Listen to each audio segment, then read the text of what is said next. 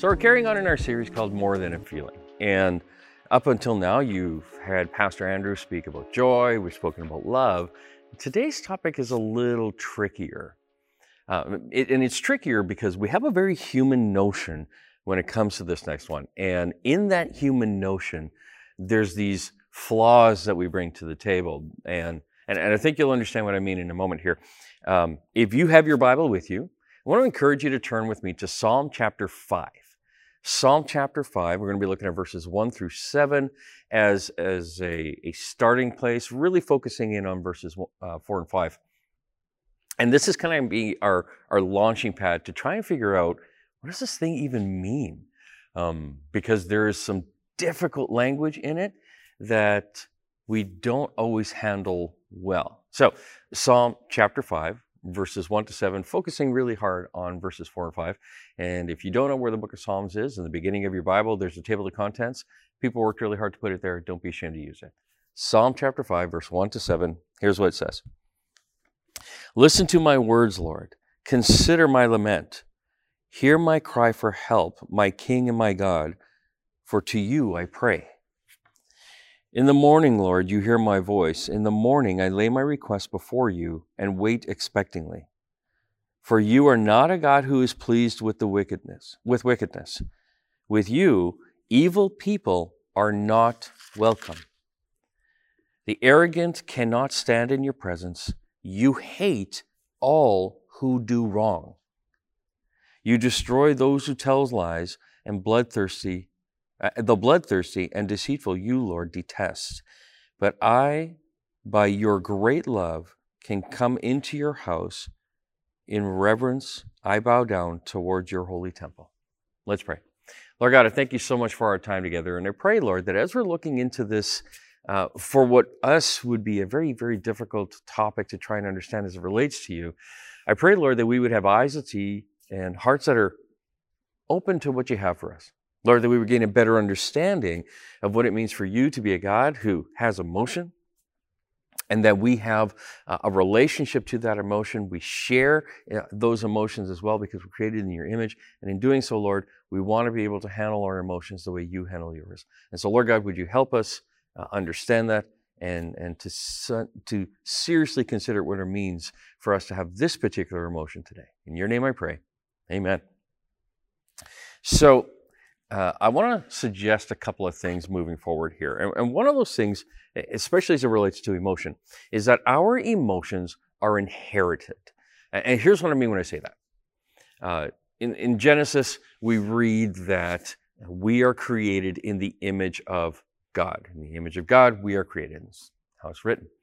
And so to be an image bearer means that there is the likeness to God that we're going to have.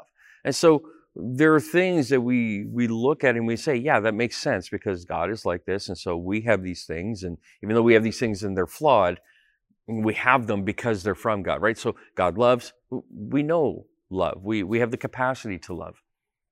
And so we inherit our emotions from God. And so every emotion that we experience, when not polluted by our sin nature or just in its purest form, is that which reflects God. Now, we understand when the sin nature comes in, things get jostled quite a bit and our emotions are not pure.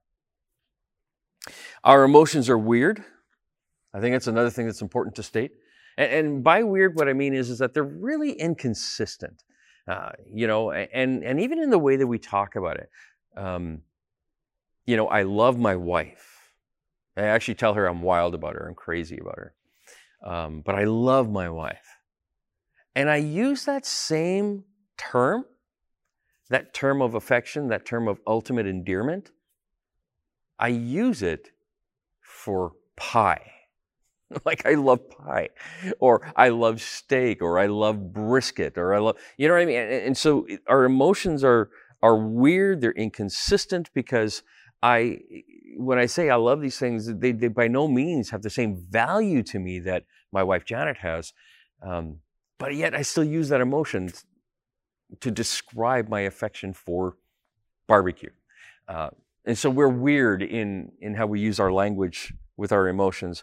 But I think I want to go back to this point here that our emotions are flawed in that All the emotions that we have, they are God-given, but they're flawed because of the sin nature.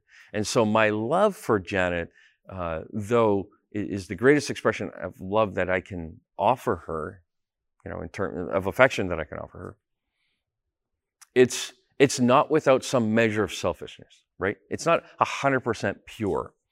And there are times where I don't love her as well as I know that I have a desire to. It's because the emotions are flawed. And that's the topic of love. And that's something that we all gravitate towards, right? Like we desire love in this world. And so it's something we gravitate towards as an emotion, that we say, yeah, you know what, I'm not perfect in that emotion. The emotion that we're going to talk about today, or the language of emotion that we're going to talk about today, is hate. And this is a tough one. Because when we talk about God specifically, we hear this word hate and we immediately put it in this human lens, right? Like, and it's tough for us to navigate what it means for God to hate something. And so, I actually think it's because of our experience with our own emotions that we have difficulty thinking about God having emotions, especially the emotions that typically lead us to sin. So we don't always know what to do with God's emotions. And so when we talk about, for example, hate, we understand, right? Like, let's just put ourselves on level ground here, because we are. We understand that our hate of something can sometimes be like really righteous. Like, I hate human trafficking. And I believe that that's a righteous anger to have towards something like that. But I can tell you that in my life, I have had hatred for people. And in that hatred for people, I have yet to have found a time that didn't lead me to some place of sin. And so when we're talking about hate as it relates to God, we have this disconnect because we understand that God doesn't sin, and yet we have this language of hate in the scripture, like the one we just read, that he hates all evildoers, all those who do evil. And so we immediately don't know what to do with it because it's so outside of our consistent move towards sin in the topic of hate. So it's a difficult one, right? I want to tell you, there's 147 occurrences of the word hate relating to God in the Bible. 147. So it's not like it's a small thing. It's something that actually happens in the scripture and it's described. Now, when we look at the scripture, then I think it's important for us to have, rather than have our own sense of what the definition of hate should be, let's look at a biblical definition. And this is really intriguing. I found that when I was doing the study, it actually got me pretty excited towards where you could see where the hate of God leads to something incredible. First thing that we find is that the description of hate, or the definition of hate biblically, is that it despises unholy actions. Hate is defined as despising unholy actions. Now that makes sense to us, right? Sin is something that God hates. There's nothing about that troubles us. We are fairly firmly entrenched in the understanding that God despises, God hates sin. But there's other definitions of hate that I think are important for us to understand, because I think it expands our understanding of God even further. And one of those would be this: that the word hate, in some cases in the Bible, simply means to love less. And so it's not this aggressive, angry notion necessarily towards somebody else or something else. But sometimes it just means to love something less. Here's an example. Luke chapter 14, verse 26. Tell me if this sounds familiar to you at all. So this is Jesus talking, and he's talking about what it means to be his disciple. Here's what he says: if anyone comes to me and does not hate his father, mother, wife, and children, brothers, sisters, yes, even their own life, such a person cannot be my disciple.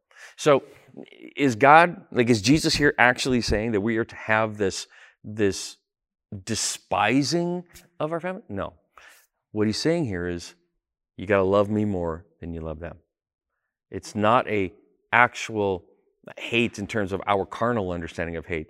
It is simply the idea that in some cases in the scripture, we find that the term hate is used to explain to love less. And so in the case of being Jesus' disciple, then we are to love Jesus more than we love our own selves, than we love our families, that sort of thing. It's not that we're not to love our families, because we know that Jesus has a strong affection for his own family, and he asks us to model that same affection.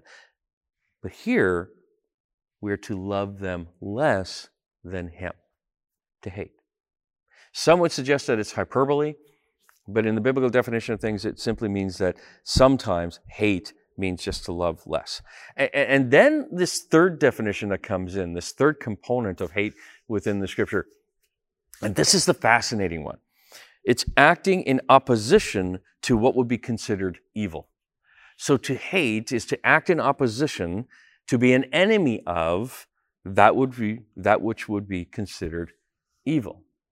And so when we bring this back to who God is, there's a really key point that I think for us to understand, and it's just pivotal to this whole thing. God's hate cannot be understood outside of his love. You catch that? God's hate cannot be understood outside of his love. And when we add that together, I mean, we have this interesting pairing, or it's not even so much a pairing, it's a submission. It's this hate is submitted to love, and so whatever actions hate takes, love is the umbrella that covers that action. And so there's this interesting dynamic that takes place with God. God's love, right? Pastor Andrew spoke about this last week. Did a fantastic job. If you haven't heard it yet, go back and listen to it. But 1 Corinthians chapter 13, verses 4 to 8. Love is patient. Love is kind. It does not envy. It does not boast. It is not proud. It is not rude. It is not self-seeking. It is not easily angered. It keeps no record of wrongs. Love does not delight in evil, but rejoices with the truth. It always protects, always loves, always trusts, always hopes, always perseveres. Love never fails. This is the description of God's love. It is. As a matter of fact, when you continue reading 1 Corinthians 13, this chapter of love that everybody oohs and ahs over, there's a challenge in it. And because Paul goes on to say, he says, like, well, when I was a child, I thought like a child, I reasoned like a child, but when I became a man, I put childish things away. And that's all still in the same context. So to love any way that is different than what is described here is to have an immature, childish love. So, in a sense, what Paul is saying to the Corinthian church is, look, this is love. You're being immature when you're not following this. Grow up. So as much as it can be used for weddings and these kinds of things, it is a defining of what the activity of love looks like, and suggesting that if you're not doing love this way, you're being immature in your love. And so this is God's description of love. And because God is love, that we read in 1 John 4:8, this is kind of what he's like. Like, he's patient, he's kind, God doesn't envy, God doesn't boast. Like, it's a really interesting image of who God actually is. And so if we come to a biblical verses with human understanding of this truth, if we come to a biblical versus human understanding of this truth of God's hate cannot be understood outside of his love, then it's going to better equip us to answer questions about God's love and his hate. And I don't know about you, but I believe that we live in a world today where people are asking some of these questions of, okay, so if God is a God of love, then why this and why that? And why are his people like this or like that? And hate is one of those things that comes out quite a bit. Why do you hate me?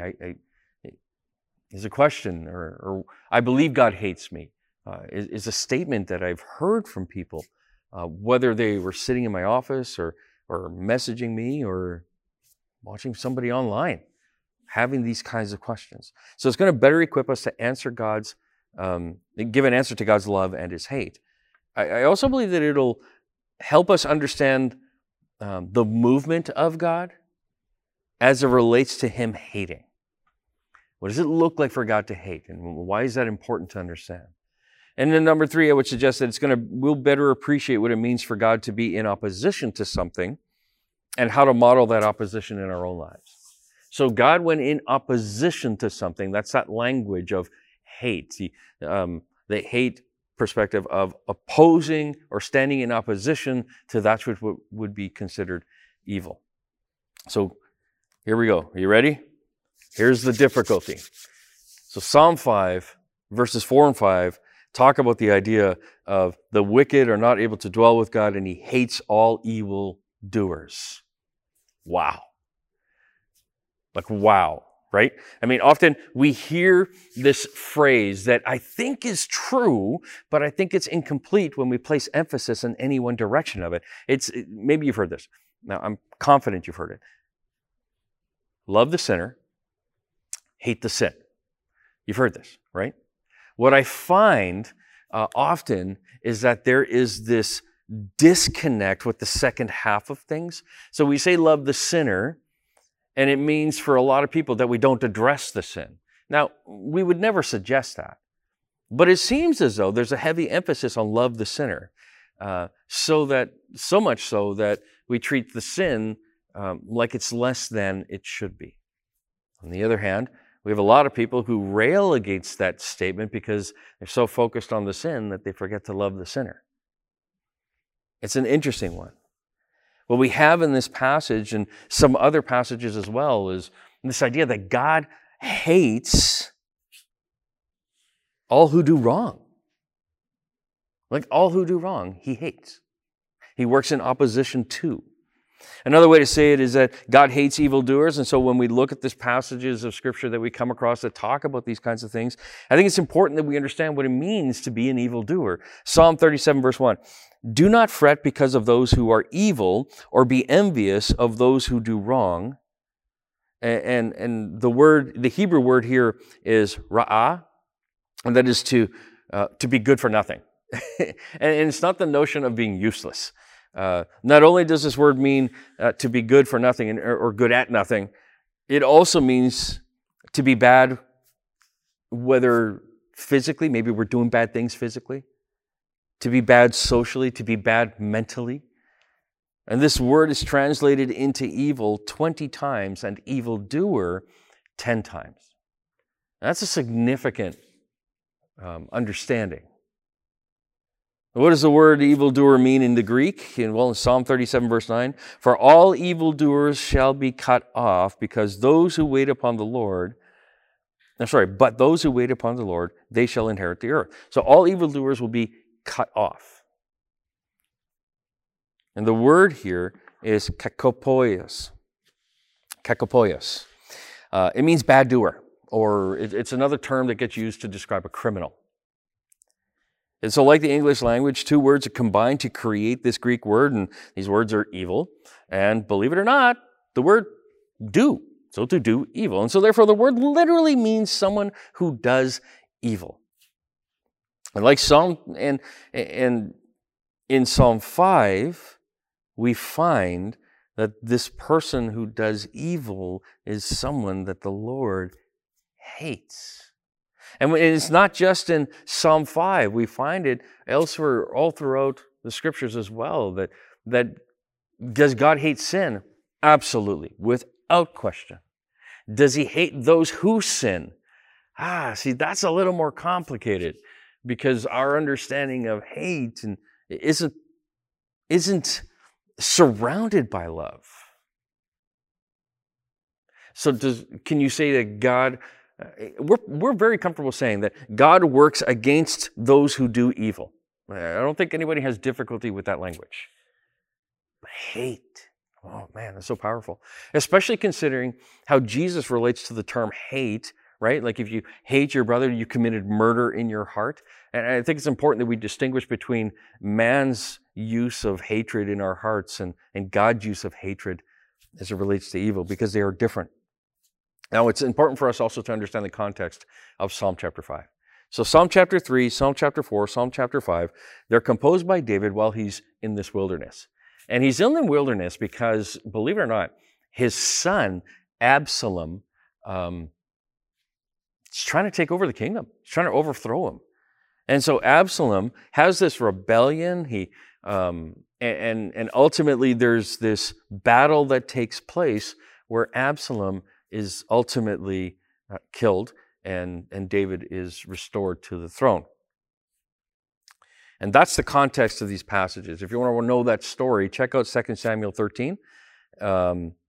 Actually, yeah, and 2 Samuel 15 as well. This is the story of what takes place with Absalom.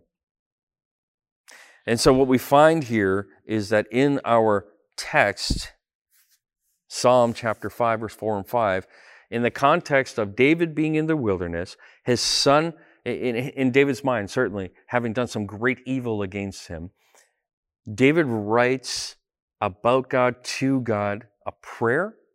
And in it, he talks about these evildoers. And then focus again, like I mentioned earlier, on verses 4 and 5. It says, "For you are not a God who is pleased with wickedness.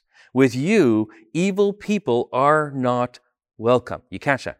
Evil people are not welcome with God. Now, other translations will say the idea that they cannot dwell with him.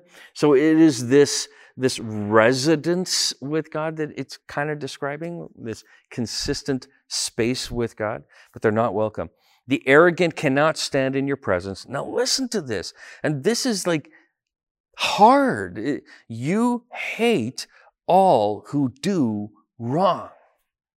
You hate all who do wrong. You can't get away from that.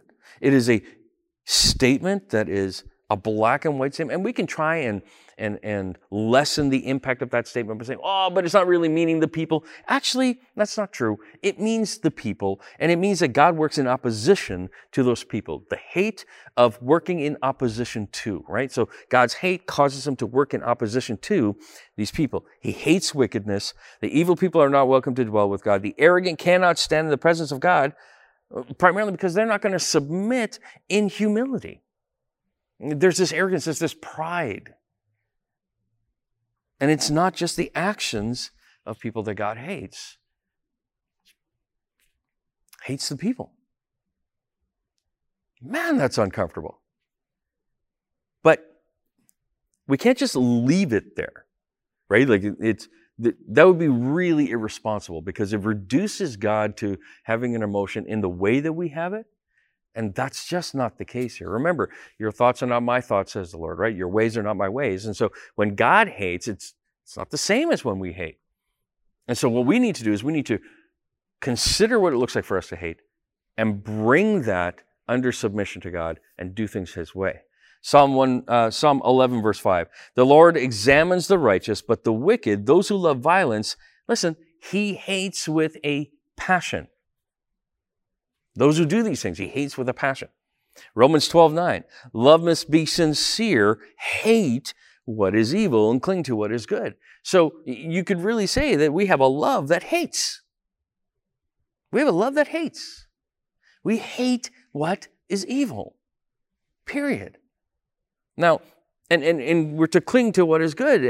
And the difficulty that we have with a passage like this, or passages that use this kind of language, is, again, we reduce this conversation to hating someone with this aggressive, wanting to harm them in a way. But we can't look at God that way. And here's why. So remember, for God to hate the evildoer is to work in opposition to the evildoer, right? So he's working against evil. He's working against the evildoer. That's the understanding of God hating the evildoer, right? With a passion, right? Okay. God takes no pleasure in judging the unrepentant. Now let's look at this. Ezekiel chapter 18, verse 32. It says, "For I take no pleasure in the death of anyone, declares the sovereign Lord. Repent and live." So what is God's work against the evil here? Repent and live. His hate, his working in opposition to the evildoer, is to try and do something to cause the evildoer to stop being an evildoer. That's what it is. It's love that causes him to work actively against the evildoer, believe it or not, to the evildoer's benefit. Look, 2 Peter chapter 3, verse 9. The Lord is not slow in keeping his promise, as how some understand slowness. Instead, he is patient with you. Listen, not wanting anyone to perish, but everyone to come to repentance. And so when I'm thinking about and praying about and studying what it means for God to be love, and yet he has this hate that he has for evil and evildoers, what is the ultimate expression of that? Like, what does that look like for God to work in opposition to evildoers, to hate them? Are you ready? You're going to love this. This is it. The cross is the fulfillment of love the sinner, hate the sin. The cross is the fulfillment of love the sinner, hate the sin. Romans chapter 5, verse 6 to 8. You see, just at the right time, when we were still powerless, Christ died, listen, for the ungodly, for the evildoers, for... Like, what? God's hate, in the context of the fact that God is love, causes him to work actively against the evildoer to the evildoer's benefit. That is not how my hate ever worked out. What a brilliant, amazing way to consider the notion of hate as it relates to God. At verse 7, very rarely will anyone die for a righteous person, though for a good person, someone might possibly dare. Very rarely will anyone die for a righteous person, though for a good person, someone might possibly dare to die. But God demonstrates his own love in this. Ready? While we were still sinners, some translations will say enemies of God, Christ died for us. The ultimate expression of God's love and hate, love of man and hatred towards the evildoer, the sin, is that he died for us. You want to talk about working in opposition to? This is working in opposition to. Another passage. Colossians chapter 1, verse 21 to 23. Once you were alienated from God, listen, and were enemies in your mind because of your evil behavior, right? So we were evildoers, which caused us, we were evildoers, and our minds were not united with Christ in any way, shape, or form. So we were these evildoers, and because of this, we were then enemies of God. And then it says this, but now, and by the way, that's one of my favorite phrases in the Bible. The but God or but now. We're going to be doing a whole series coming up on this topic of the great buts of the Bible. We're going to call it something like that anyway.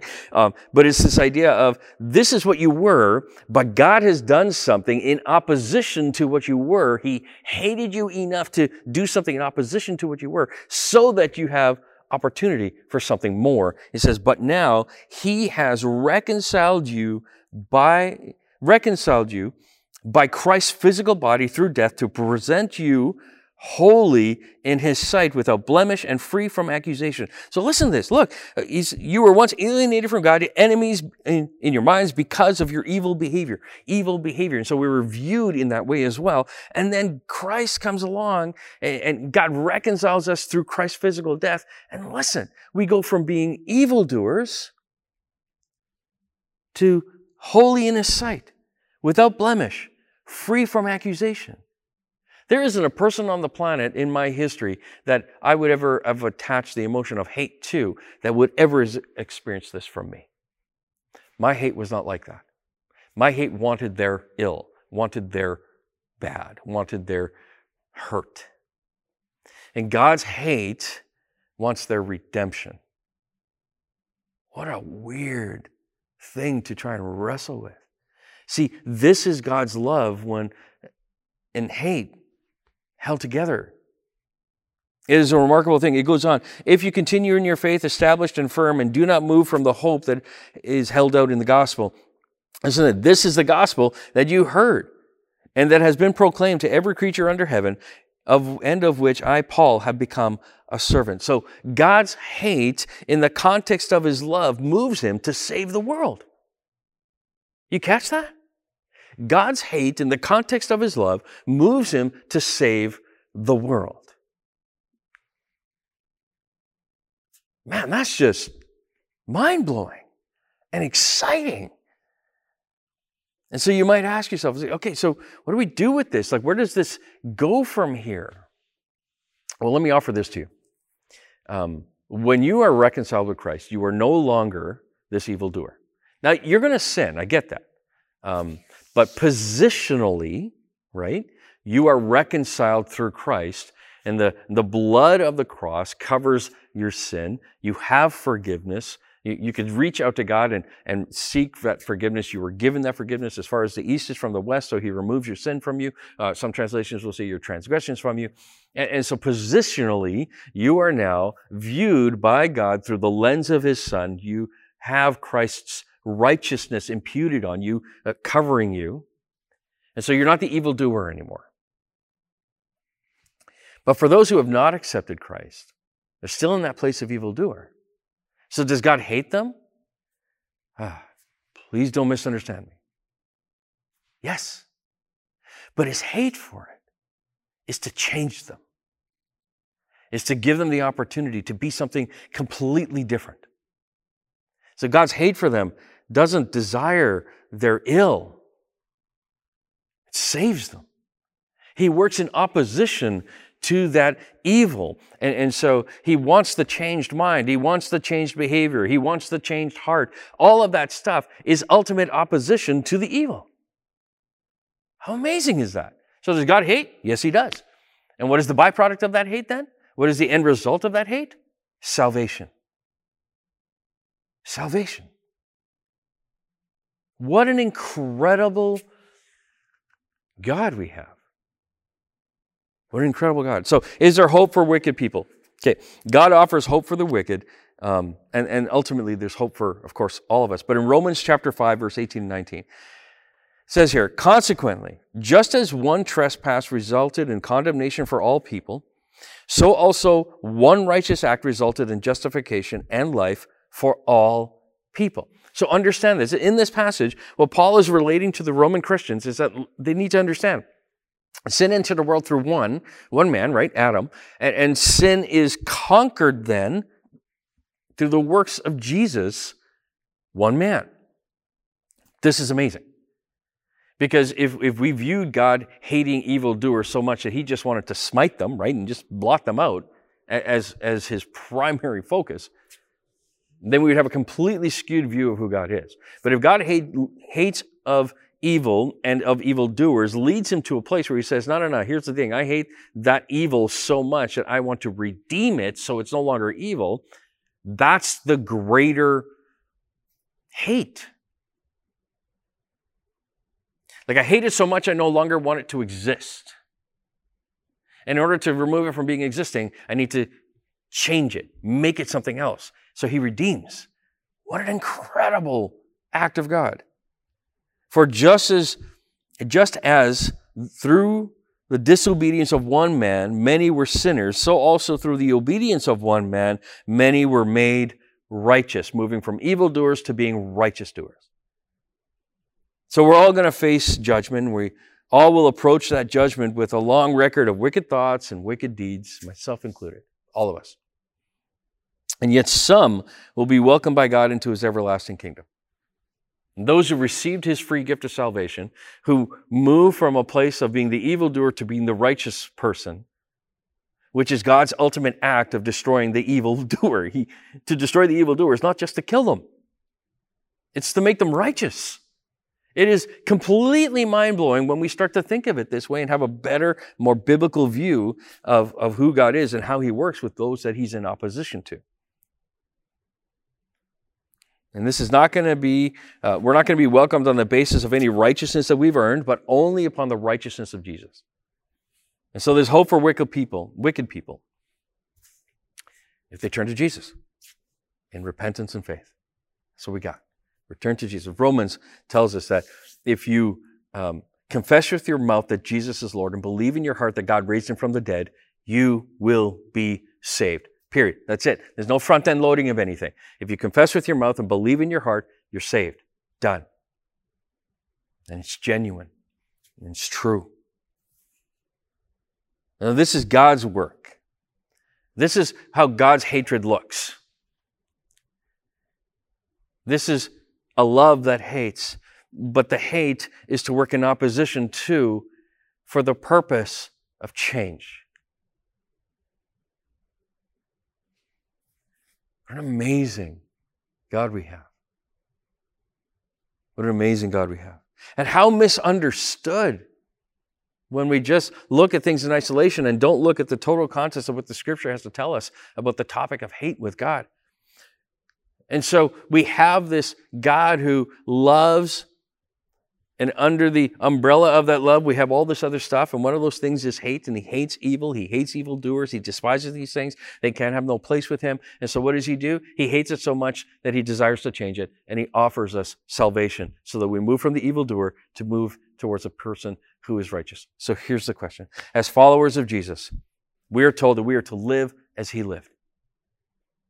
Okay. So here's the question I've been wrestling with. And maybe you can wrestle that out for yourself as well as we walk away from this particular passage. Because I'm just going to leave you with this final question. How does our hate match up with God's? How does our hate match up with God's? Like, is my hate spawned from love that so wants to work against the evildoer to their benefit? Like, is that what my hate actually looks like? Or do I desire harm? That's God's hate.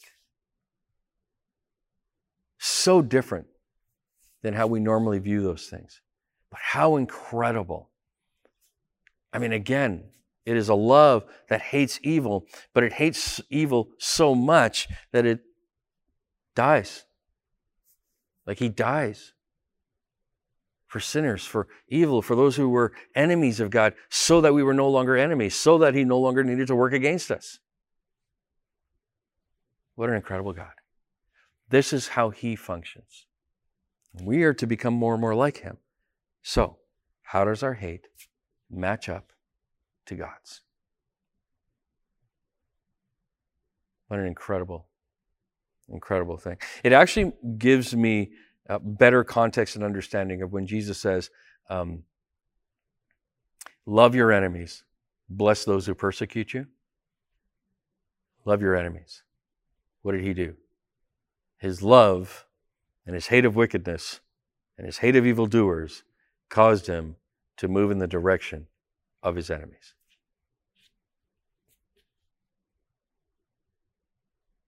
Do you hate enough to want their change? What an incredible question. Challenging. But I pray that together we will be able to walk forward and become more and more like Jesus, even in our emotions and even with hate. Let's pray. Lord God, I thank you so much for our time together. And I pray, Lord, that, Lord, if there was anything here that maybe I just wasn't clear enough or was just of me and not of you in any way, I pray, Lord, that those things would be stripped away and not remembered and not done anything with. But rather, Lord, that we would become more and more like you, that we would function from a place of love, that our love would mature, and that out of our love, any of our other emotions are under that umbrella. And that when we hate, we will hate, but we will hate to the extent of wanting that person to be so different and work in opposition to their evil, which is to change them towards good. In your name I pray, Lord. Amen.